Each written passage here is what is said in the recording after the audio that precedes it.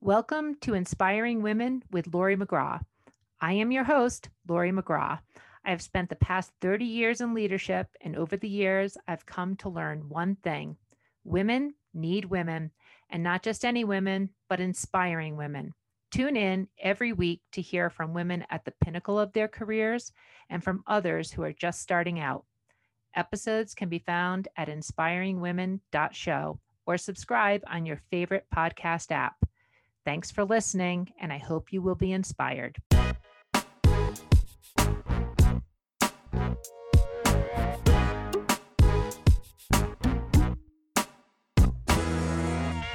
On today's episode of Inspiring Women, I am so pleased to be speaking with Ann Barnes. Ann is an executive. She's the Chief Executive Officer of Intelligent Medical Objects. And for the past 20 some odd years, she has been an executive leader at the forefront of data liquidity, technology in healthcare and other industries. Prior to becoming the CEO of IMO, she was a senior leader at MedData in the healthcare industry. And prior to that, she was in the banking industry. Ann herself is a huge proponent of developing women leaders. And I am really excited to be speaking to you today, Ann, on Inspiring Women. Thank you for being here. Thanks, Lori. I'm thrilled to be here. This is a topic that is near and dear to my heart.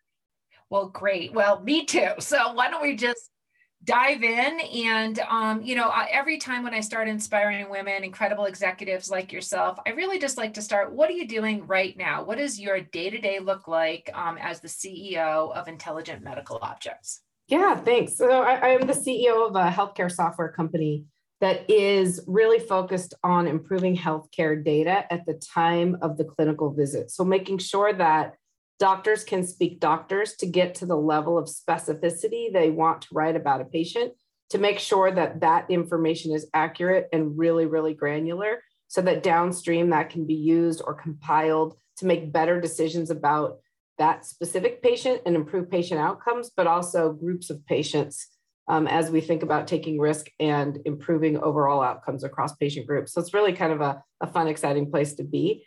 In general, this is my second stint as a CEO for sort of mid-sized growth companies. And I've been a CEO twice now for private equity, where they will make an investment from a founder, and then I come in and sort of take the company to the next level.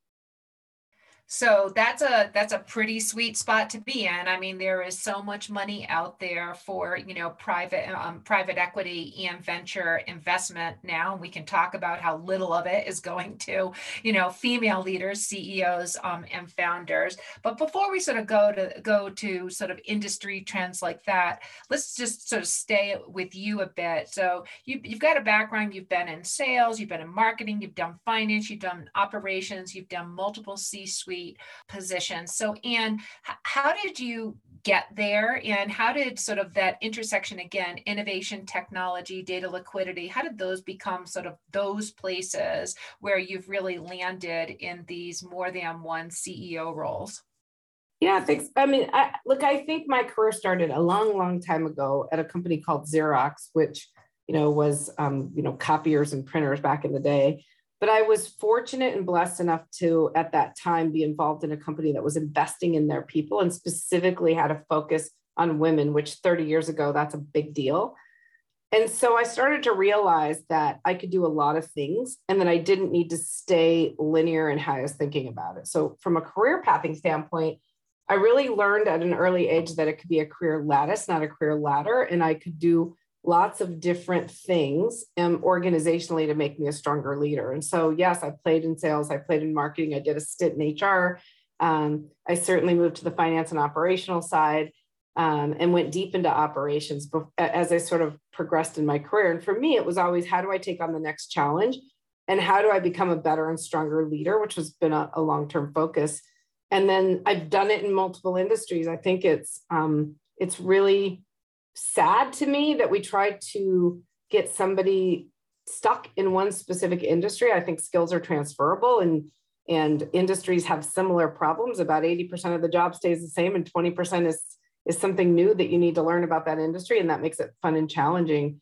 And then as it relates to technology and data, I need to do something I'm passionate about. And I think that's really true about a lot of women. I don't think we just want to show up and have a good job. For me, I want to make a difference and I want to do something that I'm passionate about. And so I'm passionate about sort of moving the world forward and how do we use technology in better ways? How do we use people in organizations and get them to be operating at the top of their license? So we use technology for sort of the basic things, and we use really smart people to do really smart things. And so that's always been a focus. And then landing in healthcare, data in healthcare is such a huge problem. Technology in healthcare is so challenging, and we need to move healthcare here in America forward dramatically.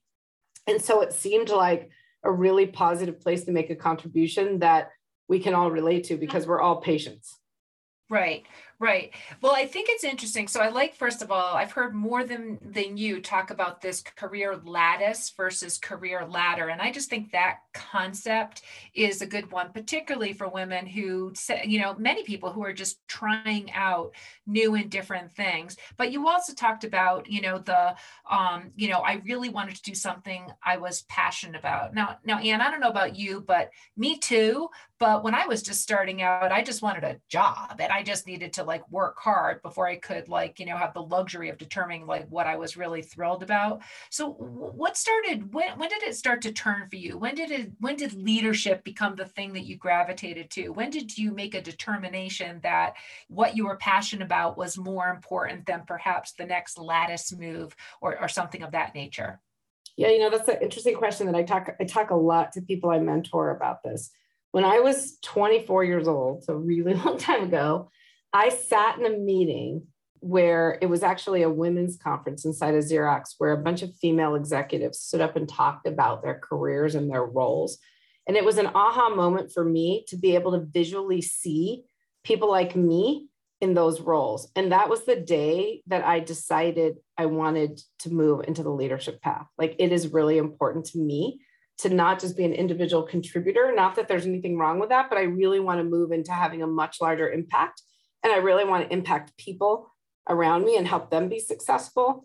And so that was a big move. And I think that's really important today. It's so important that people of color, that women can see people like themselves in those roles. I think it's important that our youth, that our teenagers can see people like us in these roles so that they know that it's possible. And once you see that possibility, then you can decide if that's right for you. But it opens up a really big, sort of exciting world that I think doesn't just happen through speaking. I think we've got to be able to demonstrate that. That's really important to me in my companies, that I don't just say this is my passion, but that I build teams that reflect that so that others can see themselves. I agree with that. I relate to that. So I really appreciate those comments. Being in that leadership seat, being in that position where you can create the leadership teams and how you want those to interact with each other, maybe hit on some of those obstacles along the way. There is literally zero way that, you in the roles that you are in, the tables you sit at, that you didn't have some challenges along the way. It always looks sort of easier in the rear view mirror. What were some of the big challenges that you faced, maybe a setback or something that you really learned from and helped you move forward? Yeah, I think that there's been a lot of them, so it's hard to pull that out. But a few of them that really have stuck with me.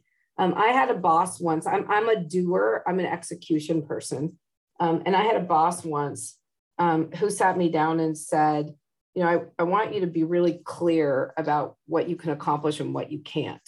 And one of the things you're not going to be able to accomplish is being a leader at the top. You'll never be a CEO. And I said, why do you say that? And he said, because you don't have an Anne. You're a doer, you're not a thinker. And because you're so focused on execution, you'll never be in my seat. And it's really taking those external voices, which I could give you hundreds of examples, and not letting those drown out your internal voice that becomes so important, because I just took those as a challenge. I think about that statement every day, and I think about what I've proven and what I'm going to help other people prove. And that to tell somebody what they can't do is really a waste of time, because our internal voices need to be strong enough to say, I can do whatever I want to do, and I'm going to accomplish that. And I think there's, lots and lots of those examples. I can give you lots of examples as I've built teams with females on it. I've worked with, investors who struggle with teams that look like the teams that I build, and how important I think it is, and for me to battle through that, and for me to prove that diversity makes for better teams, which produce better results. Yeah, and that is, first of all, that's, I want to dig into that. Talk about a master class in terms of not how to give feedback. But, like you are never going to be, and those defining moments, it's great that you had the, I don't know, the just, I will not let you define me reaction, as opposed to what I might do, which is just go home and cry into a pillow. But I'm glad you took a different approach there. Let's talk about building diverse leadership teams. There's enormous conversation going on across many, many companies. DEI is a topic across all companies, it seems, and yet it's hard to do. If we look at the statistics that are coming out of Silicon Valley, where they have put a focus on this for the past couple of years, not a whole lot has changed there. So how are you accomplishing it? How are you purposefully making sure that happens? And then I'd love to hear some of the, what does it mean in terms of results that you're seeing because of it? Yeah. So look, I think one of the things that is really hard to deal with is everybody's talking about DE&I and nobody's doing very much about it. Right. And so it needs to move out of the discussion and into the do. And if you're going to do something like anything else you do in business, you've got to be really intentional, and you've got to be intentional at every level. So for me, as I build teams, I'm very, very intentional about not just the candidate pools for the people that I'm selecting or the roles that I'm selecting, but intentionally forcing certain roles for me. I forced certain roles organizationally that I thought people had a perception of. So I'll give you an example. I probably took 2.5 to 3 extra months making sure that I hired a female CFO. There was a very strong belief that there weren't a lot of good CFO candidates, and that traditionally that's a male role. And even the recruiting team I was working with, I had to push really hard, and I had to continue to say, I'm not going to select from a pool of candidates that's not diverse. So we can look harder, we can search further, but I'm going to be intentional that before we start interviewing, the candidate pool must be diverse. So, and I did the opposite, by the way, on my people and culture choice. I wanted that to be a male because I wanted to start to change people's perceptions, because in the company I was in, there were really strong perceptions. And so I think you have to be intentional about what you want for the role. You have to be intentional about what you want that person to bring from a diversity perspective, what kind of life experiences and skills and what they're adding to the team. But you also have to be intentional at every level of the organization about those candidate pools. And I think our responsibility is to go even further and be intentional about intern programs. So we have a very focused STEM intern program that focuses on bringing in diverse interns, both females and people of color, because we know that we have a responsibility to impact that. And we're now looking to see what we can do in local high schools to start to impact those students who are thinking about majoring or might not be thinking yet about majoring in sort of a STEM role or a STEM major. And I just think, like anything else in business, you've got to break it down and be really focused and execute against it. And I don't think that's happening most of the time, but I can tell you, we make it a real part of our business. And our results, I think, are a direct reflection of the diverse people that sit around the table at multiple levels in the organization. And so maybe some examples of sort of like, how that diversity helps you. So financial results are easy to measure, but if you could just highlight some of the examples, because I think the intentional approach that you just outlined, that's it. That is what is required. It's actual work. It doesn't just happen with, the statement that there's a commitment to it. It requires work at more than just the CEO level, and how it actually materializes requires things like you just said, waiting longer to fulfill the seat unless you have a diverse pool of candidates to select from. I mean, those are choices that you're making. And I think there's many people are feeling a moral imperative and almost like, it's embarrassing to not have diversity on leadership teams, but the actual doing of it takes a lot more time and effort. So maybe speak to the results, like why it matters, what happens in the small ways that actually bring to the better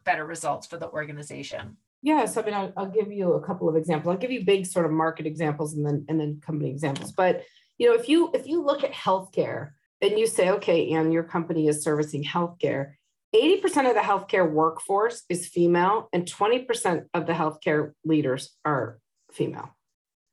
That's not even to mention how many women are making healthcare decisions for their families, right? So if you think about, I'm a company that wants to build products that resonate. They resonate with physicians, they resonate in hospitals, but they also resonate through to making better decisions for a patient.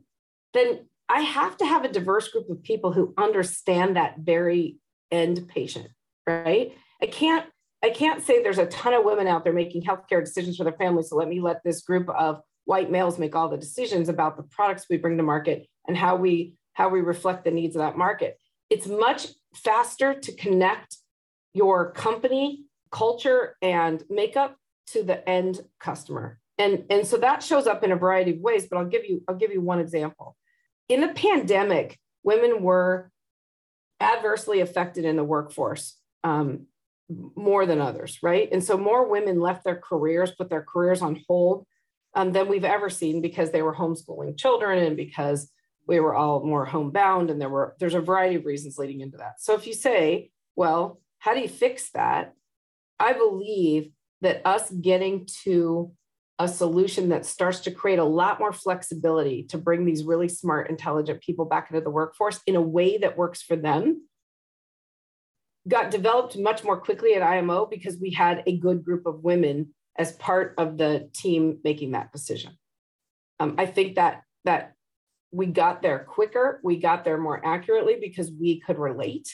And that's really, really difficult to do when you're talking about something that you don't have the same level of understanding. And so, look, I think that's important. That's why it's important to be diverse. I wouldn't want all women around the table for the same reason, right? We need to reflect the audiences that we're dealing with. And so you need a diverse group to be able to jump in with their life experiences, their styles, their approaches to get there.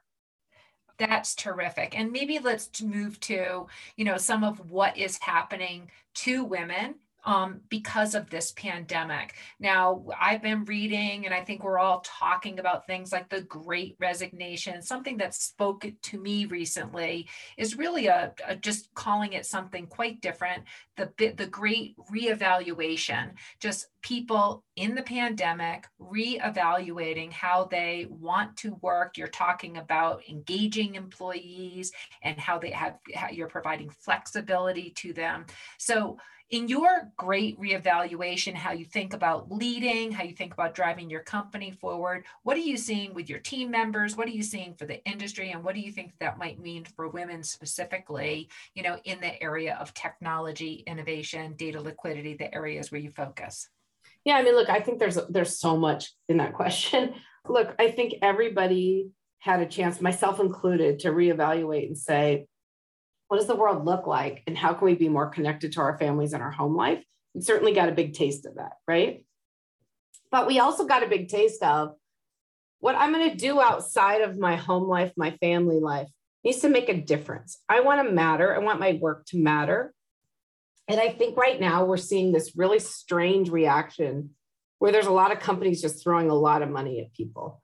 And I don't think money's the answer, right? I think paying people appropriately is important, but having them be able to connect their work to something that matters is important. And having them be able to show up authentically in the workplace as real people is important. And so I don't want to have to put my work face on to come to work. And I don't want to have to sacrifice my home life for my work life or vice versa. And so how do we create an environment where I can authentically be myself? I can authentically show up at work just like I do at home. I can authentically make a difference, but I also have the flexibility to make decisions about my own life and my work that allow me to show up and be the best I can be during work and the best I can be at home. And that's what's most important to the females we talk to today. It's no longer good enough to say I'm sacrificing my time with my children for work, or I'm sacrificing my work because I need to spend more time there. So we've got to find a happy medium. And then we've got to have that time at work be meaningful and be able to connect them to the end vision, really. And that's why my earlier statement of, look, I want to be passionate about what I do. I think that's really true. And I think that resonates with most people. And then the last piece is we have to show up. We have to stop talking about this, and we have to show people, real people out there doing this. I just spoke to an amazing group of interns, which, by the way, we've hired many of them now into the company. It was a really diverse pool of interns, and they were so excited to be able to come into an organization and see women being successful. That just turned big light bulbs on for them. And they were like, we just haven't seen this a lot. And that's where we're falling down. We've got to get more visibility to successful women. We've got to get more visibility to those kind of majors that we need more women going into. We've got to reach out sooner. We've got to reach out earlier. And we've got to help women believe that you really can do both. You really can have it all, and you don't have to sacrifice yourself in the process. Well, Ann, you're bringing a lot of clear enthusiasm and passion to those comments, which is, infectious and really terrific to hear. So I can only imagine those interns were inspired just hearing you and hearing you talk about that. What keeps you current? What keeps you charged up? Where is your energy coming from? And how are you maintaining that as you look forward? Yeah, I think I learned at an early age that we don't. In the old days, I felt like women felt like there was only a few seats at the table and we had to sort of climb over the top of each other to get there. And that really stuck with me. And I think that we have an obligation. The higher up we move in our careers, the further out we move in our careers, we have an obligation to pay it forward and to help others. And I just believe that so strongly. And my passion, my energy is all around helping other women move in their careers, helping other women accomplish what they want to accomplish, helping more of these young women come into these sort of exciting fields where they can make a difference. And so that's what keeps me going. These kinds of things keep me going because I'm putting it to work in real life and it works, right? I'm not just talking about it, and we're being intentional about it and it works. And I'm so incredibly proud of my current team that I've built and what they're accomplishing and showcasing them at the right moments and making a difference and teaching others. I spent a lot of time talking to banks and to private equity firms about how to change their profile, how to change the way they approach this, how to change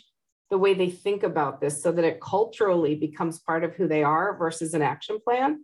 And I think if I can make a difference doing that, even a little bit across a lot of places, then that's what keeps me going. That's what gets me really excited. Well, I am just smiling ear to ear as I listen to you, and this is such great input. And clearly, your again enthusiasm for this is why I was so happy to have you on Inspiring Women. As we close out here on this great conversation, any last advice, perhaps for younger listeners of Inspiring Women, that you'd like to give? Yes, I think find a mentor.